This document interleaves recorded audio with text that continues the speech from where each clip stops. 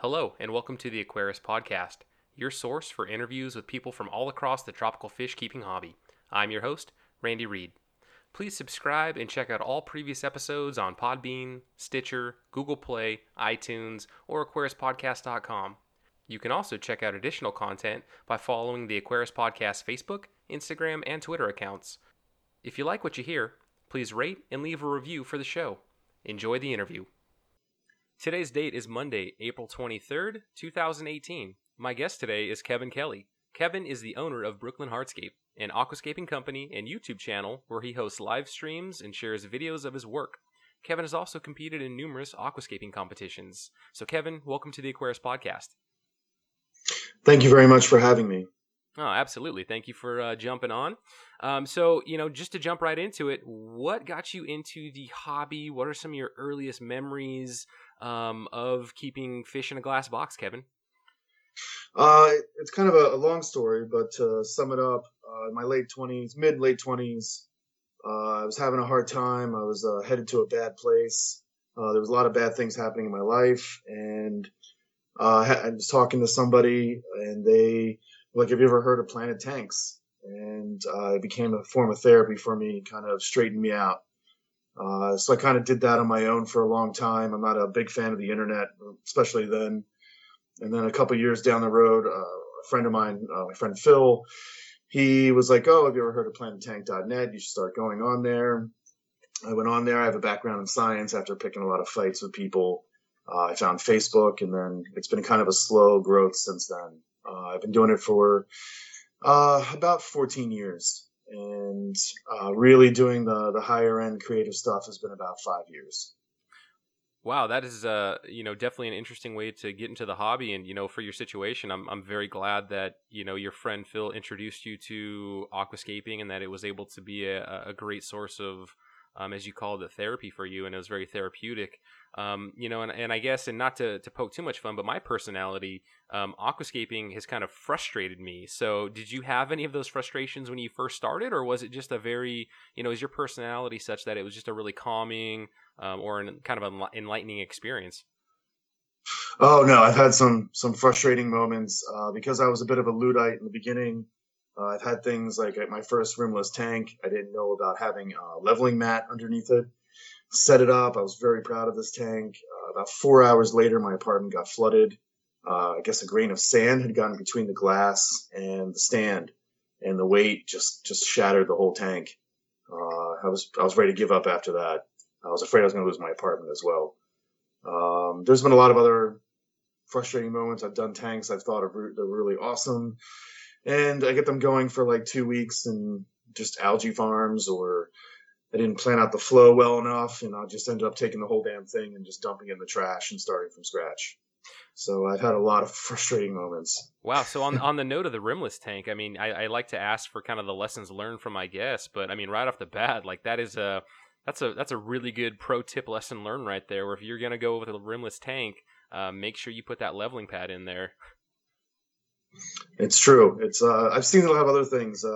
When I was in Europe last year, Yoris even told me, make sure it's a good idea when you're using wood to always have a piece of plexiglass or something between the hardscape and the glass. He had a log expand as it got waterlogged and broke the tank as well. So there's always really hard lessons no matter how good you are.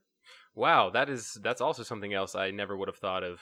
My goodness. Yeah, there's there's definitely a lot that you need to be considerate of, and I'm sure though on Facebook pages and old school forums, hopefully there's some sticky notes of read this before you get started. So if you're going down your aquascaping adventure, those are things that you can be wary of. And if not, that's why guys like yourself, Kevin, you've set up these companies, Brooklyn Hardscape, where just reach out to Kevin and consult with him and hire him to come and help you do your aquascape. So that's always another good option as well. Yes, absolutely. Yes, please hire me to come do your aquascapes.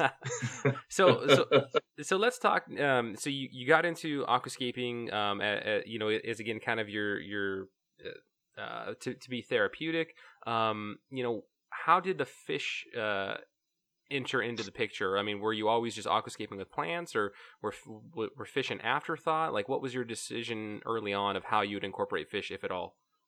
Like everything, it's been an evolution.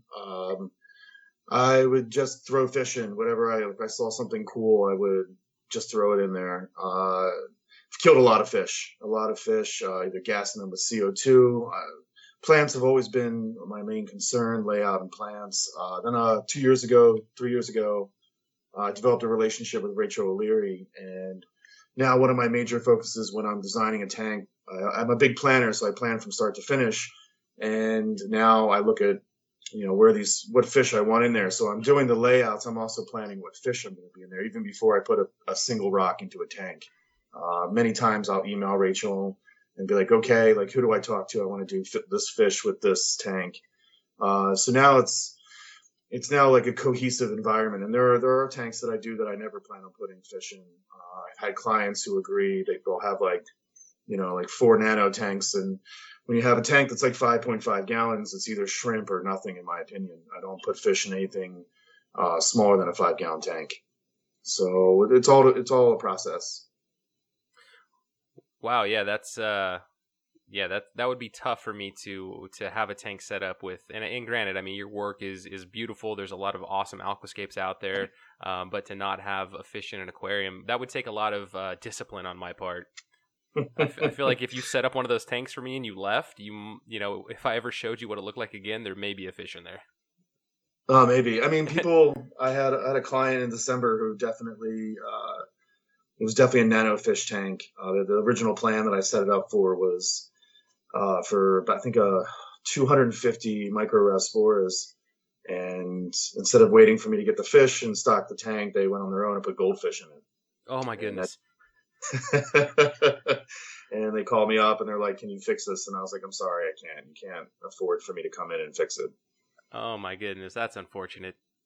So let's Yes. talk, to unpack a little bit more your experience with CO2. I know you said you had an unfortunate, gassing of fish, but, what have you learned now, and what would be your pointers to somebody like myself who has recently started injecting CO2? I've been fortunate to watch some videos to get some insight, but if somebody didn't even have that, or directly from Kevin's mouth, what are your kind of go-to and your tips for once somebody starts injecting CO2 into their aquarium?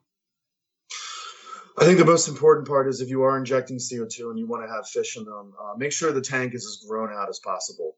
Um, then you can lower the CO2 a little bit. You will probably get a little bit of algae. Put the fish in and then start bringing the CO2 back up. It's important to remember that the dissolved CO2 in nature is significantly higher than probably you'll have in your tank. Don't be afraid to use to aerate the tank, like get a little like a bubbler and put in the air in there, like fish. You'd be surprised the amount of CO2 mixed with oxygen can exist in a tank, and the fish can appreciate that as well. Um, it's all about the kinds of fish. Like like if you have puffers, absolutely, I would say you need to aerate the tank. If you're doing something like Amazon Resporas or Tetras, you can really pump the CO2 in there, and before they'll be affected badly. Uh, it's about knowing what fish and where they come from and the dissolved CO2 in the water. There are graphs out there. You can go to one of the science pages about the Amazon River, and they have all this information about what's in the water, dissolved CO2, dissolved oxygen, what minerals are in there. It's just all about doing that extra legwork to make sure that your fish are healthy and you're not just throwing random fish in. Does that answer the question? Yeah, no, definitely. I mean, I guess just to share from my experience of injecting CO2, I guess one of the big things that I've learned is that when you watch a lot of the aquascaping videos, some of the B-roll, and from watching videos, I've learned this terminology B-roll. Never heard of that before. So they'll show the CO2 diffuser, and they're always at like max capacity. They're bubbling like crazy, and they look awesome, right? So it makes for that really good footage. But then when I set my tank up and knowing the advice and hearing that you need to be very conservative when you start injecting CO2 and you want to have a fairly minimal bubble count just to get your system adjusted, or not adjusted, but to get your system used to having the CO2 put into it, I was very disappointed at the very slow trickle that came out of my CO2 diffuser. Like it wasn't that torrent of CO2 bubbles coming out that I thought I was going to have. What kind of regulator are you using? It is I mean, it's got the electric solenoid. It's one of the Amazon specials. I think it was somewhere in the $80-$90 range. Okay. For me, I always tell beginners, and they're always afraid of this, but for really good CO2 diffusion without making the bubbles going crazy but everything's really happy, definitely the output pressure, the PSI, should be around 35 or 40.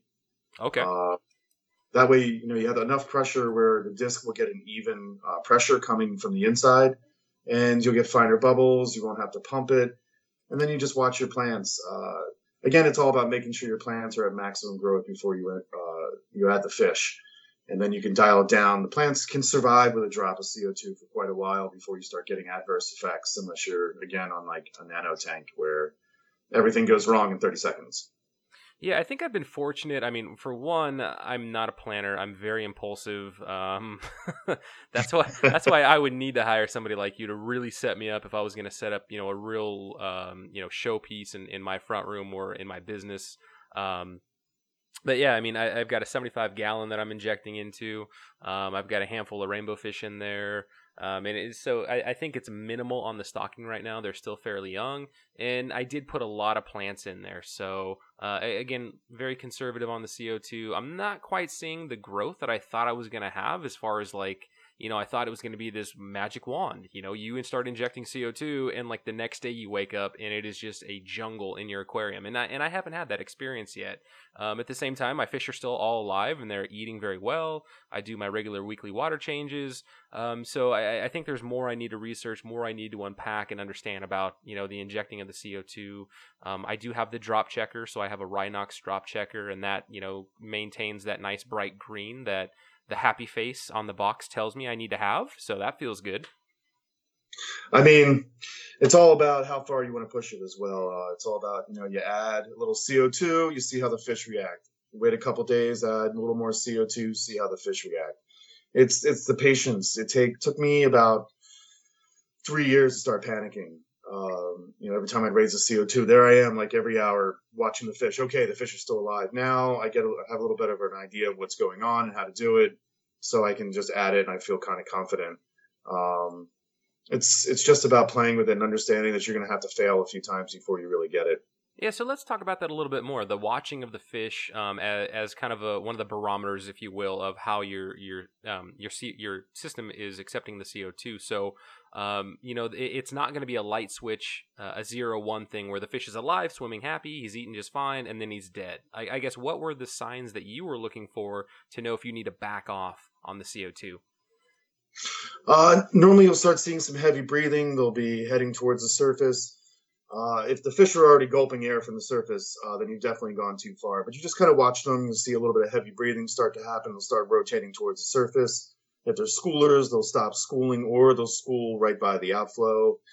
When I see that, I know that, okay, got to raise the outflow, let it aerate, drop down one bubble.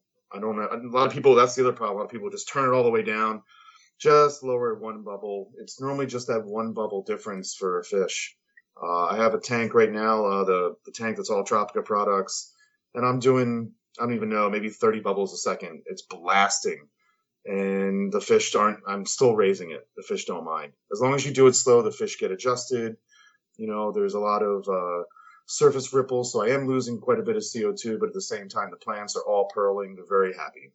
Wow, so that's so there's two things there I want to talk about. One would be, I think a great YouTube video would be showing various like bubbles per second, so people have a perspective on what does 30 bubbles per second look like versus what does 3 bubbles per second look like. I think that would make for some pretty cool content. Again, I'm not a YouTube guy. I'll throw that out there to you or anybody else out there if they feel the need to put that kind of video together, but that seems like something pretty cool. And then the second would be what you put in your bubble counter, because I've seen the standard put water in there to mineral oil and I think one other type of substance, and I've never I'm scared to do mineral oil, but at the same time I've filled it up 2 or 3 times and the water dissolves fairly quickly or evaporates or wherever it goes. So I only use water. It's not worth. I've had too many diffusers, and I've had a reactor messed up by the mineral oil. Good luck trying to clean that out if it bleeds out, if you hit something too hard. And Yeah, that's what I thought. Yeah. yeah, it's not worth it. Only water. And once you get it dialed in, you don't think it's going to be going up anymore. I don't see a reason to keep it filled. Half of my bubble counters are actually empty. There's nothing in them. I look, okay, this is about where I am, and I raise it. Doing a video on bubbles per second.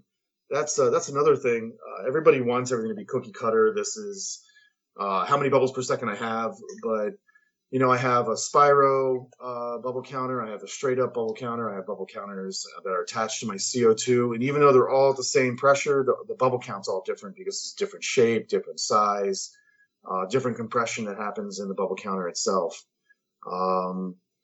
It's really hard to do a YouTube video on that because everything is inconsistent because there's so many different products. Are you telling me I'm actually going to have to do work, Kevin, and count my own damn bubbles?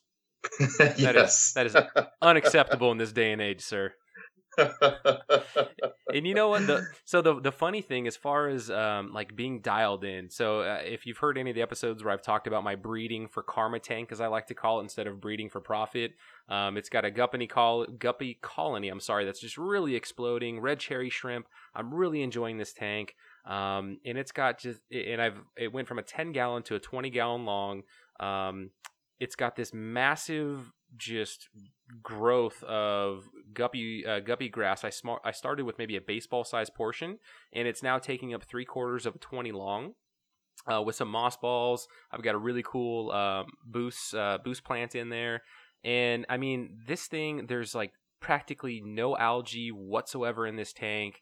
I'm actually looking at the guppy grass purling, and I'm not injecting CO2, and the light on this thing is a cheapie from Amazon that I've been super thrilled with. So it's funny that the tank that I'm not even trying to grow plants or have do really well, they're purling, right? Like it's doing incredible. And then my main tank where I am injecting CO2, I'm having, I'm not saying I'm having a ton of issues, but I'm battling algae. I'm trying to dial in the CO2. I'm trying to dial in ferts and light and all this stuff.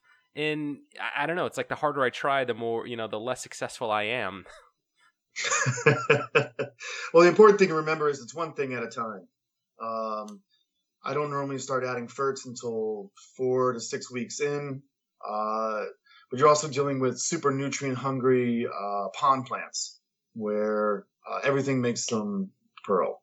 These plants aren't coming from a river where there's heavy flow. They're coming. The guppy grass is soft water. It's used to no flow. Doesn't need any nutrients. And also, you have shrimp, and they're keeping the algae away. I mean, it's hard to see there right without, or it's hard to say what's going on without being there. That's again another problem with the internet. But I'm going to guess that it's your plant choice and your basically your flora and fauna choice. You're picking a really easy plant. Everything makes it pearl. I'm sure that you probably don't have heavy flow. You just have I don't even know what kind of filter you're using. Sponge filter. No, sponge filter, yeah. So there's not a lot of water movement other than where the bubbles are coming out. Again, I'm just shooting in the dark here, just throwing crap at a wall and see what sticks. No, it's funny because it's just, again, it's all just, not even trying, but what the choices I made. I mean, it's a really good tank as far as just kind of being dialed in and balanced. And, sure, I do. I think that's a great point of the guppy grass just kind of being, this super easy plant, which, I'm all for that.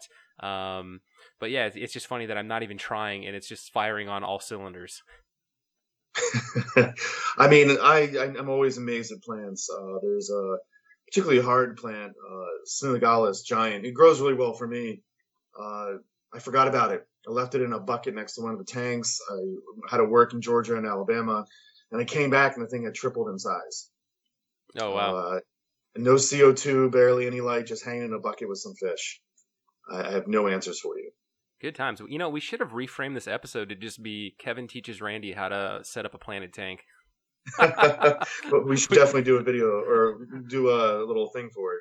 Yeah, definitely. If you want me to join in on your live stream, I've joined in a couple times, and if you want to have Kevin teaches Randy kind of corner of the episode where everybody on the internet gets to hear about how terrible I am with aquascaping and making. Probably my second worst client was a Wall Street guy, who his tank kept on, everything kept dying, everything. The fish, the plants, everything was turning to mush. Couldn't figure it out.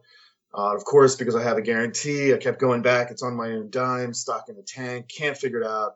Fourth time I'm there, I notice the lights are on, but the CO2 is on. I'm talking to him, and he's like, well, the light's so bright. I like watching TV in the dark, so I've been turning it off.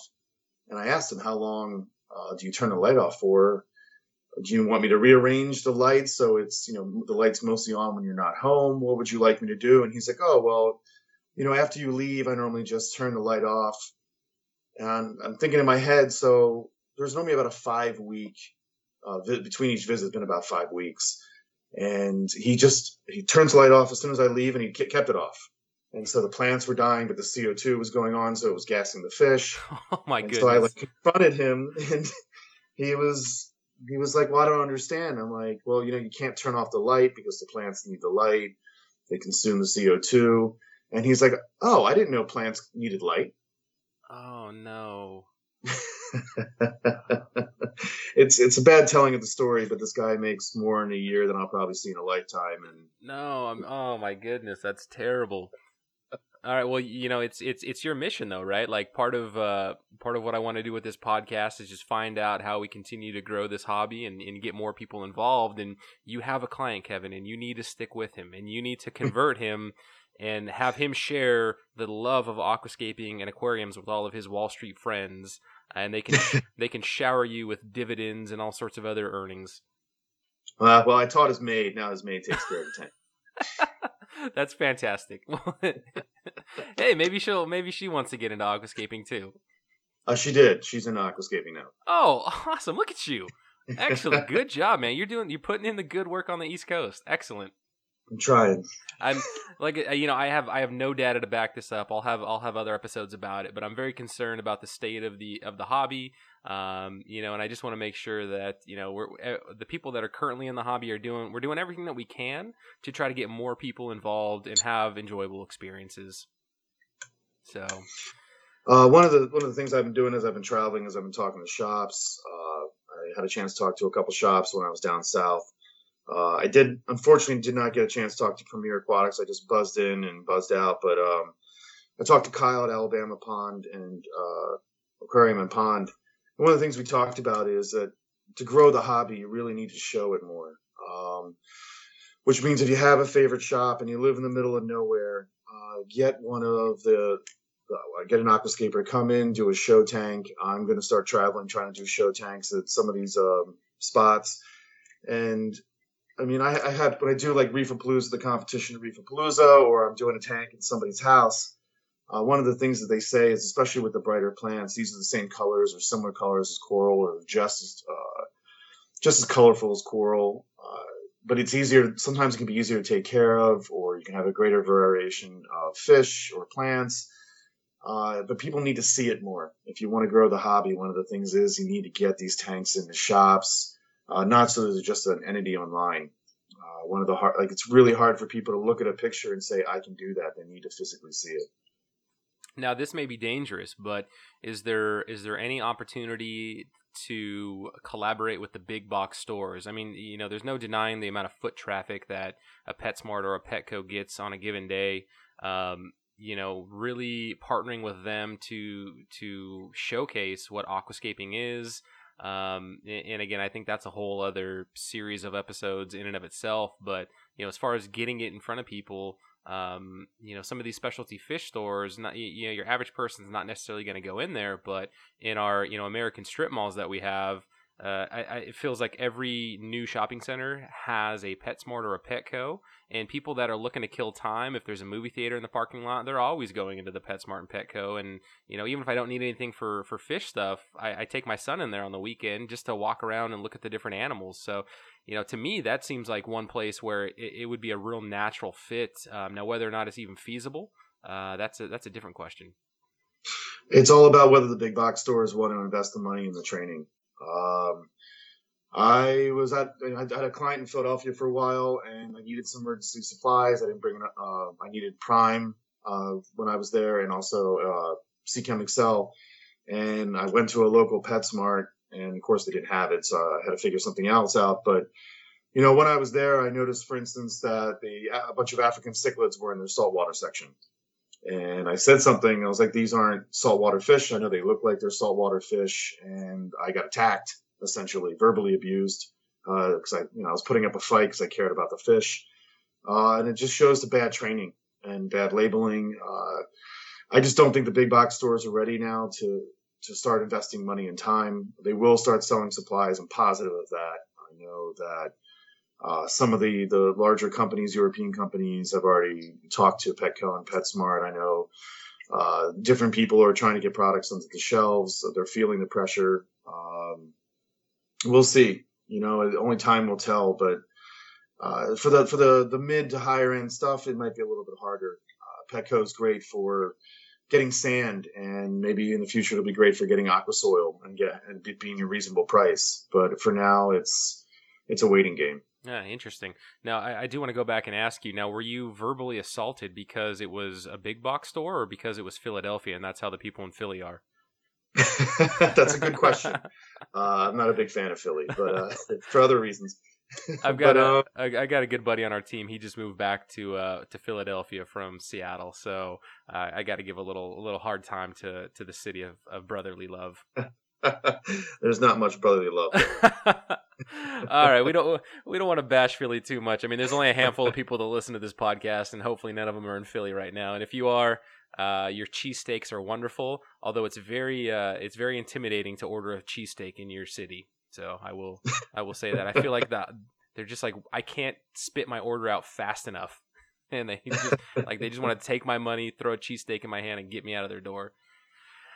All right, Kevin. So let's pivot and talk about. So then, as you got into aquascaping, so then how do you pivot into competing in aquascape competitions? I did it I did it a couple times online, and then for me doing the live aquascaping, I did the Reefapalooza, Dustin's Fish Tanks aquascaping competition, and that competition kind of changed everything for me. Dustin took me aside. He had a long talk with me. He's like, "I love your stuff. Your tanks are great. You should start doing more of these competitions. You should start getting online, getting on Facebook groups, like getting more active." It was all around a learning experience. I had a vision.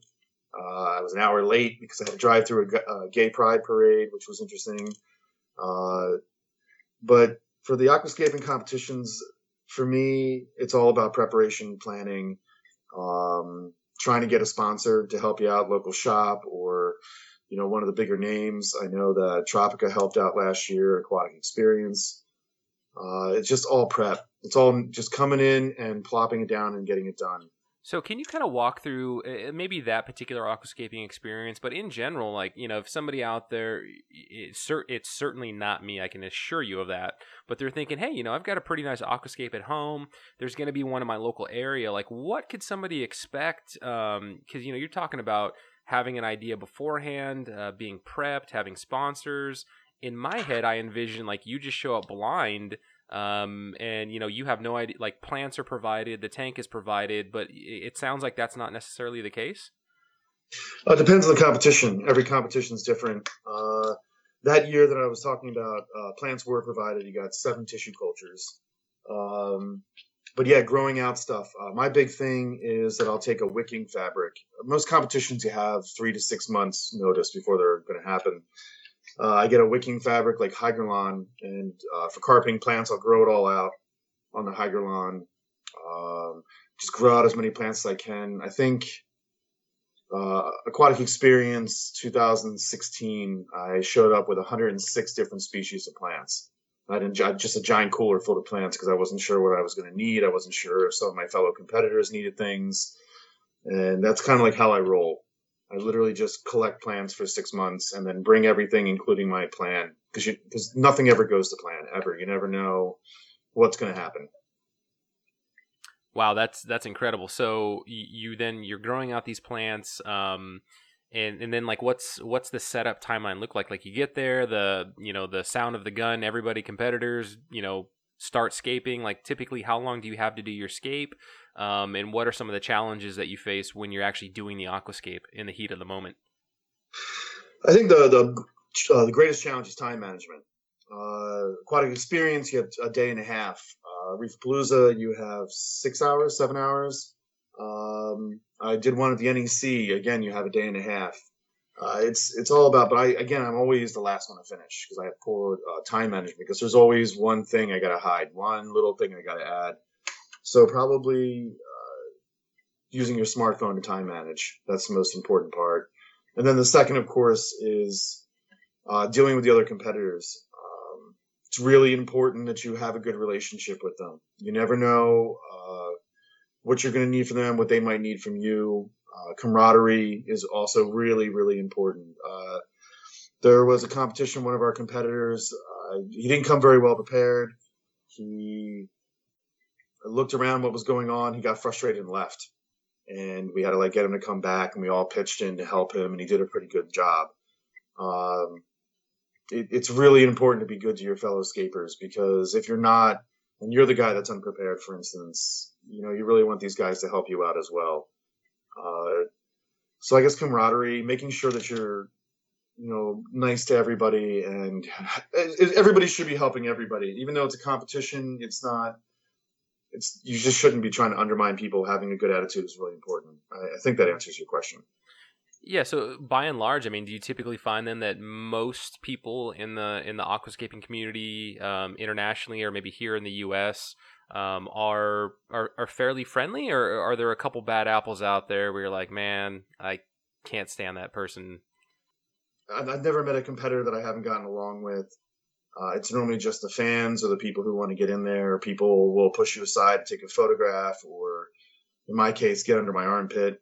And that's the only bad apples I've seen so far. Wow, well that's cool. At least then that there's not too much infighting or competition amongst the competitors, and like you've laid out why you want to be friendly with people. Again, I'm very much a do unto others as you would have them do unto you kind of person. And for me, the thought of somebody that isn't, in kind of the team spirit or is all about winning, I mean, that would really ruin the experience for me.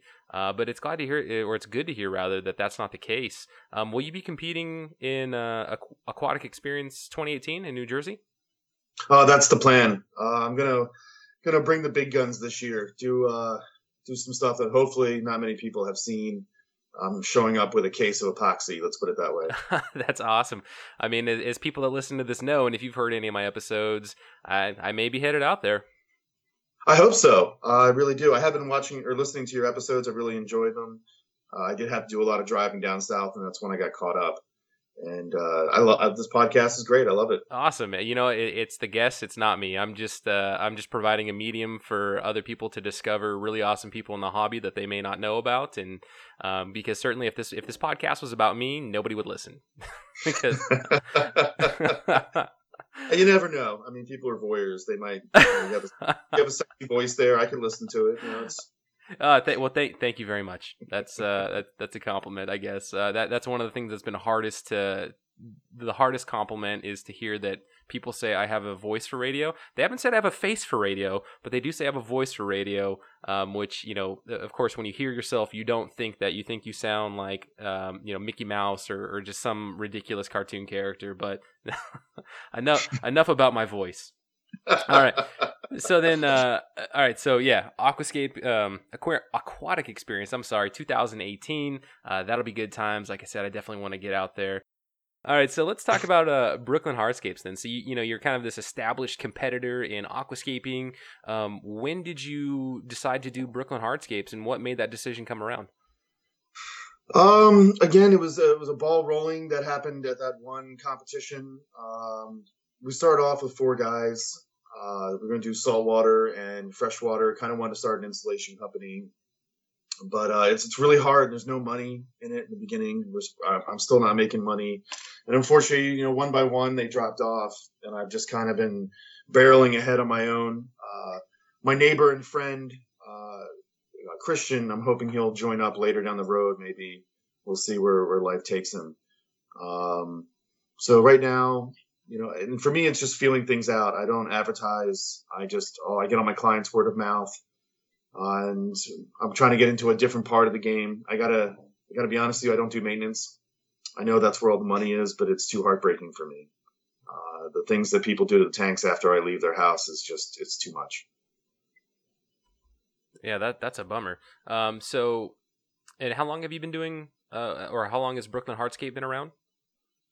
About 2 years. About two And years. we're about to go official and go to the next level. We're going to start, I'm in the process of getting importing licenses. And so we're taking it to the next level, or I'm taking it to the next level. Ah, very cool. Is there any sneak peeks you can provide, or are we just going to leave it at that for now? We'll just leave it at that for now. All right, sounds good. Well, whenever you are ready for a big announcement, let me know. I'll give you a shout out on the show in the future. Yeah, exciting stuff. So, tell me about your travel. Then you were down south. So that was down south for Brooklyn Hardscape, correct? Yes. Okay. So what were you doing? I was supposed to do a couple of installations. One of them fell through. It didn't work out in Atlanta. So I did 2 tanks in Alabama, and pretty basic nature aquarium stuff. Nothing exciting. It seems to be mostly what I do. People get Takashi Amano's book, the Nature Aquarium Complete Works, and they'll just pick a page and be like, I want a tank that looks like this. And when I first started out, I used to do like, oh no, we're going to take it to the next level. And I used to do all these crazy things. Turns out people don't like that. So if you ever need a nature aquarium, I can probably pop. I did a 120p in one day. That's how fast I've gotten just doing nature tanks. Oh wow. So it's most stuff I do is pretty boring. The stuff I did, and oh god, I hope he's not listening to this, but it's a pretty boring tank. A lot of green, all ADA from front to back.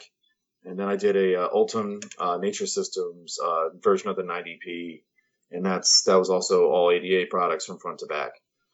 You say boring, but I like nature aquariums. I think they look pretty awesome. So, and you're probably shaking your head like, well, that's because you're a newbie at aquascaping. Oh, that's not true. I know a lot of people who, I just like doing crazy rock work, and that's not for everybody, and it's really hard to maintain. Some of the geoscapes that I've done, I'm in there once a week with a toothbrush or a steel brush, and I'm scraping the rocks and making sure everything's good, and keeping the plants as trim as possible so I have good flow. The more complex the tank, the more maintenance. So one of my clients at one point was telling me, they were told more light means more algae means more problems, but really I have found that more complex setups means more algae, more problems. It has nothing to do with light. You need good flow. You need the proper nutrients. You need to make sure the nutrients are getting everywhere that they're going, and that's a lot of hard work when you have a lot of stone work and a lot of things blocking the flow. And where you have, like right now, I'm having a problem about the scrap escape because mono shrimp have decided to become burrowers, and they've undermined the entire structure of the little nano that I did.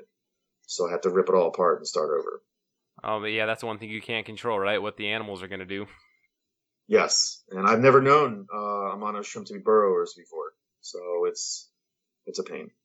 Interesting. Just a crazy batch of Amano, or is it maybe a different substrate or different plants that kind of that combination of those three things together just led to the Amanos doing a different behavior? I have no idea. That's what I'm trying to figure out. That's why I haven't broken down the tank yet. Kind of watching them. Feeding them a bunch. Maybe I thought they were foraging for food, so I've been feeding them. Nothing that hasn't changed. It's just getting worse. They are growing at an exponential rate, so I know there's a lot of algae in the tank they've been consuming. So maybe they're burrowing. So they shed and they burrow till the shell hardens, and then they come back out. That's my standing theory. Oh wow! So then I'm also curious. Then, so obviously Brooklyn Hardscape, you are in New York, which is not in the South. So how did these people get a hold of you? The Atlanta client was a client that I did one of his tanks here in the city. He's in the movie business, and he has a house in Atlanta and a house here in New York. So he just wanted me to do another tank for him. And then the Alabama client just found me on Instagram. Oh wow, that is very cool. And as a part of your fee is being flown out there a part of that, or is that still on your dime and it's just something that you'll do for more exposure and just to get a chance to spread Brooklyn Hardscape around the country? Oh no, I have a day rate, and then you pay for my accommodations and flight. Oh wow! So if I were to put you on like value jet, one engine aircraft, and put you up in a La Quinta down the road, does that suffice, or is there a little bit of a higher quality standard for you? I've been in that situation already. I would prefer something a little nicer. Please don't stick me in a airplane seat that's made for a midget. So, Uh, Kevin, there's a thing called the Oregon Trail that was really popular back in the day. I think we might be able to get you over. If you leave now, you may beat winter 2018. Just don't get dysentery or bit by a rattlesnake along the way. I'll immediately resort to cannibalism. Don't worry. Oh, good times. So, any international work? Have you done anything across the border in Canada, or are you planning on trying to get some international clients? I'm hoping to. I've been working on it. I'm going to be in Germany next week, or in 2 weeks. I'm leaving for Germany on the 6th or 7th. But I mean, the competition. I mean, I give myself maybe a 6 out of 10 in general, but over Europe, I'm just a little tiny guppy. I'm like a 3 out of 10. So the European aquascapers are some of my favorite. If you haven't looked at any Philippe Oliveira stuff, he is kind of who I want to be when I grow up. Oh, wow, very cool. Yeah, I mean, I'll have to get a link from you and put that in the show notes for people to check out. So, what do you got going on in Germany? I'm going to Interzoo. So I'm, all part of the grand plan of what's happening with Brooklyn Hardscape in the next couple months. But Interzoo is one of the larger pet trade shows in the world. So I'm going to go and I'm going to be talking to some people. Hopefully have a chance to actually see Philippe and some of the other aquascapers that I've worked with. I know Oliver Knott is going to be there. I just recently got his soil, so I'm going to be doing a test drive with his soil. So we'll, hopefully I'll have something to talk to him about. I did stop at one of the shops that he worked for in Alabama, and I got a chance to see one of his tanks there, and got a chance to show him the pictures of it and see how he feels about it. Talk to him because I want to do the same thing at that particular shop. And a couple of the other people that I've met in my travels will be there, and I can just apply them for advice. One of the things that I've discovered with the European aquascapers is they're very, very free with good advice. Oh, wow, very cool, man. So I'm gonna say I know that you're running your own business, and oftentimes there's a lot of work that goes into it. But the fact that you're traveling around, you're going across the Atlantic to Germany to do this interview for work. I mean, that kind of feels like living the dream. Like, have you ever reflected on that from before you got into aquariums and aquascaping to kind of where you are now? And does it feel surreal at all? It definitely feels surreal, especially.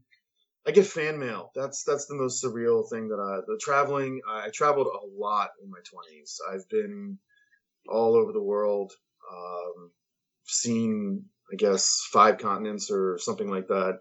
And I don't actually enjoy traveling that much. So it's the fan mail that really throws me off. When people email me out of the blue from Australia and are like, "Oh, I saw you did this tank, and actually all those plants, grow in Australia. Like, can you come out to my club and give us a talk?" I mean, unfortunately, going to Australia to go talk at a club isn't in my budget. Actually, when I was traveling now, I got a club from Bermuda emailed me, and they're like, "We would like you to come and speak at a club. We love your work." Getting those kind of emails is absolutely surreal to me. In my mind, I'm still like this little guy escaping in a corner that nobody pays attention to. Wow, that's really cool. I mean, so far the only person that wants me to speak at their club is a Nigerian prince, and I have to send him money first. I don't know if I'm going to take him up on that offer. No, that's really cool, Kevin. I don't want to make light of that, but that's that is pretty awesome. Yeah, I'm not quite sure what to do with it. It's very off-putting. It's like how did you get to the it's like you're just reflecting inward, like how you got to this point, and like I said, just kind of surreal, but very cool, man. I'm very happy for you. All right, so let's say somebody wants to first off, somebody wants to go and check out your work. So I'm going to link it, but where are good places that somebody can go and see your portfolio of work that you've done? I think right now my Instagram is probably one of the best places to peruse stuff. I've taken it down, pretty much try to empty out the internet of a lot of the stuff that I didn't like, or some of the clients that I've had, especially over the past 6 months. I can't even photograph their house. I had a client. I had a big rush in December. I did 21 or 18 tanks in 21 days. And I'd say about half of them I wasn't allowed to bring my cell phone into the condos that I worked in. I had a manservant hire me for one job, which is also kind of surreal. But yeah, definitely right now I'm focusing on, I kind of stripped myself down. I'm starting from the ground up, trying to do relatable tanks. So Instagram is definitely the place to go. And then you can see what I've been doing in my aquascaping studio on YouTube. I try to do weekly updates. Yeah, I will say, Instagram, I'm looking at your Instagram feed right now, and even, your posts that you put up, there's just a lot of quality there, right? So I'm not even referring to the actual, aquascape or the fish that you're showing. It's just the picture itself shows that you've put some time into this, and it's not just like, hey, here's a picture of a tank I've done. Let me throw a filter on there. Like it looks more meaningful, and it looks like you've put more thought into it than that.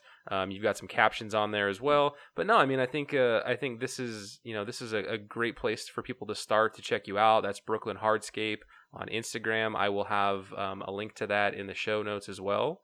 And I guess what's kind of the process, I guess. If I'm local to you, I'd love to have you come out here to Seattle and help me out with my tank. So maybe whenever you are out here, maybe it's AGA next year. If I haven't completely wrecked this tank, or if I have another one I want help with, have you come out and do some consulting with me. But if somebody on the East Coast, in one of the 5 boroughs of New York. Yes. Oh, there we go. Look at that. A West Coast boy is getting it right. I think I only know that from the Gangs of New York movie. So so somebody's in the 5 boroughs. And they want to hire you. So what is that process like? Normally you can just email me at info@brooklynhardscape.com. And then we begin and we talk about sometimes, especially local people, sometimes if you're not making a lot of money, or, I'm willing to work with you on your budget. And that's like one of the things that I really try to focus on. I really want people to have these tanks so we can work out stuff. Definitely worked for beer more than once. That is awesome. Old school barter style, right? But I mean, I'm not. Don't have me work for beer and then have me come to your $3.5 million condo, because that's also happening. Oh no.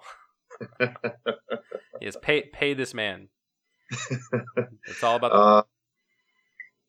I was gonna say it's all about the profit motive. So good times, yeah. So I would highly encourage all my listeners, especially if you're on the East Coast, check out Kevin's Facebook, check out his Instagram. I'll have all the links in the show notes, so you can click on it from there. So I mean, fantastic. And if you want Kevin to come out and do some aquascaping, hit him up, send him an email, send him an Instagram message, and set some time up. So Kevin, I also like. Oh, go ahead. I'm sorry. Oh no, go for it. Also, like if anybody, I love speaking at clubs. I think that's where some of my favorite memories are of aquascaping right now, is just traveling to go speak at clubs. So if you have a club you'd like me to come to, please contact me. Yeah, and absolutely. As we just kind of talked about in the initial CO2 section of this interview. I mean, you are incredibly knowledgeable. Even some of the facts that you're dropping is just kind of like offhand parts of the conversation. I mean, your stuff. And I would say that I would have to imagine that rolls itself very well into a fish club presentation. So have Kevin come out, and maybe I'll see if I've got any pull and have you out here in Seattle to speak at our fish club. Oh, that'd be fantastic. All right, Kevin. Yeah, definitely. All right, Kevin, thank you very much for joining me this afternoon on the Aquarius Podcast. I really appreciate your time. Well, thank you again for having me. I really enjoyed this. All right, Kevin, I'll talk to you later. Thank you. Thank you again for listening to the Aquarius Podcast. As always, get involved in your local fish club, help grow this wonderful hobby, and have fun with other fish nerds.